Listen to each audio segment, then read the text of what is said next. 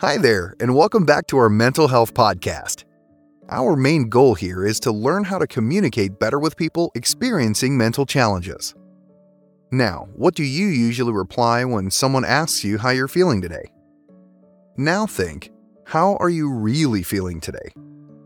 We tend to reflectively answer, I'm fine, but is that what's truly going on in our minds? We often neglect our own feelings to help or protect those we care about. But what if someone told you that you could do both? You can address your emotions and help another person talk about theirs. Easier said than done, right? For today's podcast, we'll guide you through a couple of complicated scenarios. In these situations, you have wonderful, exciting news to share, but the other person is going through a rough time. What should you say? What shouldn't you do? Do you tend to solve the problem or say something funny? Despite our good intentions, we may unknowingly make a situation worse by crossing lines and pushing boundaries. We should put aside our desire to solve the problem and truly listen to the other person's needs instead. Let's look at 2 what-if scenarios. What if you found out that you and your partner are having a baby, but your friend recently experienced a pregnancy loss? You have been dreaming about starting a family since you were a child, and you're excited to start this new journey, but you don't know how to tell your friend. The first step is to tell that friend the news in private. Those who experience loss may need to process your good news privately so that they can freely express their feelings. Give them time and space to deal with a situation that triggers their grief. When consoling someone who has experienced loss, some phrases may seem comforting, but are actually offensive. At least he or she is in a better place. Everything happens for a reason. I understand how you feel. You can have another one. As awkward as it may feel, don't pretend as if their loss didn't happen. Instead, use these simple, soothing phrases when announcing your good news. I'm so sorry for your loss. We're thinking about you and your family. I know this is difficult for you. As we said in our previous podcasts, be ready for the other person's reaction, negative or positive, and listen to them without judgment or expectations. Moving on to our second what-if scenario. This time, you just received a long-awaited promotion at your job. You worked really hard for this position, but your friend hasn't been able to find a stable job. How will they react to your good news now that your professional life is on an upward trajectory while they feel stuck?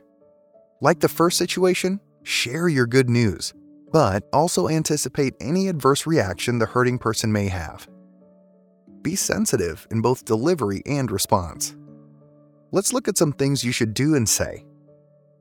Many well-intentioned people make the mistake of assuming that the other person feels the same way they do about losing a job.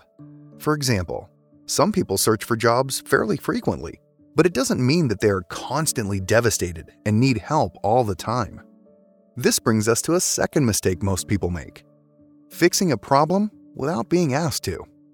Unless the person asks you to help their job hunt or upgrade their resume, don't offer. Here are some phrases that simply aren't helpful. Let me know if I could help in any way. When a door closes, another one opens. Finding a job is all about determination. You'll find a job soon. Replace vague statements and unnecessary advice with small acts of kindness. Offer to take them out for a coffee or suggest fun activities to do together. Don't focus on the jobless aspect of their lives. However, if they do say they're having a hard time with their emotions surrounding unemployment, you can say, I'm sorry to hear that. Job hunting can be stressful. How have you been feeling this week? In both scenarios, we don't immediately act. Instead, we react to the other person's needs. If you have good news, you're allowed to share it with someone who's feeling down. However, keep their emotional state in mind. Now let's talk about the most important person in your life: you. People keep their feelings inside because they fear the reaction of others, or they see it as a sign of weakness. Talking about your feelings is extremely important to your mental and physical health. Letting your feelings out helps prevent stress, anxiety, and high blood pressure, among other ailments. But before entering a conversation about your emotional state, ask yourself these 5 questions. How can I put my feelings into words? Do I feel comfortable and safe talking to this person? How can I manage my expectations of this conversation? What mode of communication is easier for me, face-to-face or text? Will I be able to stay away from unhealthy venting and retain responsibility for my emotions? Everyone deserves to be seen and heard. We can be open and talk about good and bad feelings, but we should be mindful about what we say. Our podcast today is coming to a close. Next time, we'll talk about depression. Is depression the same thing as sadness? Is a depressed person just a very sad person?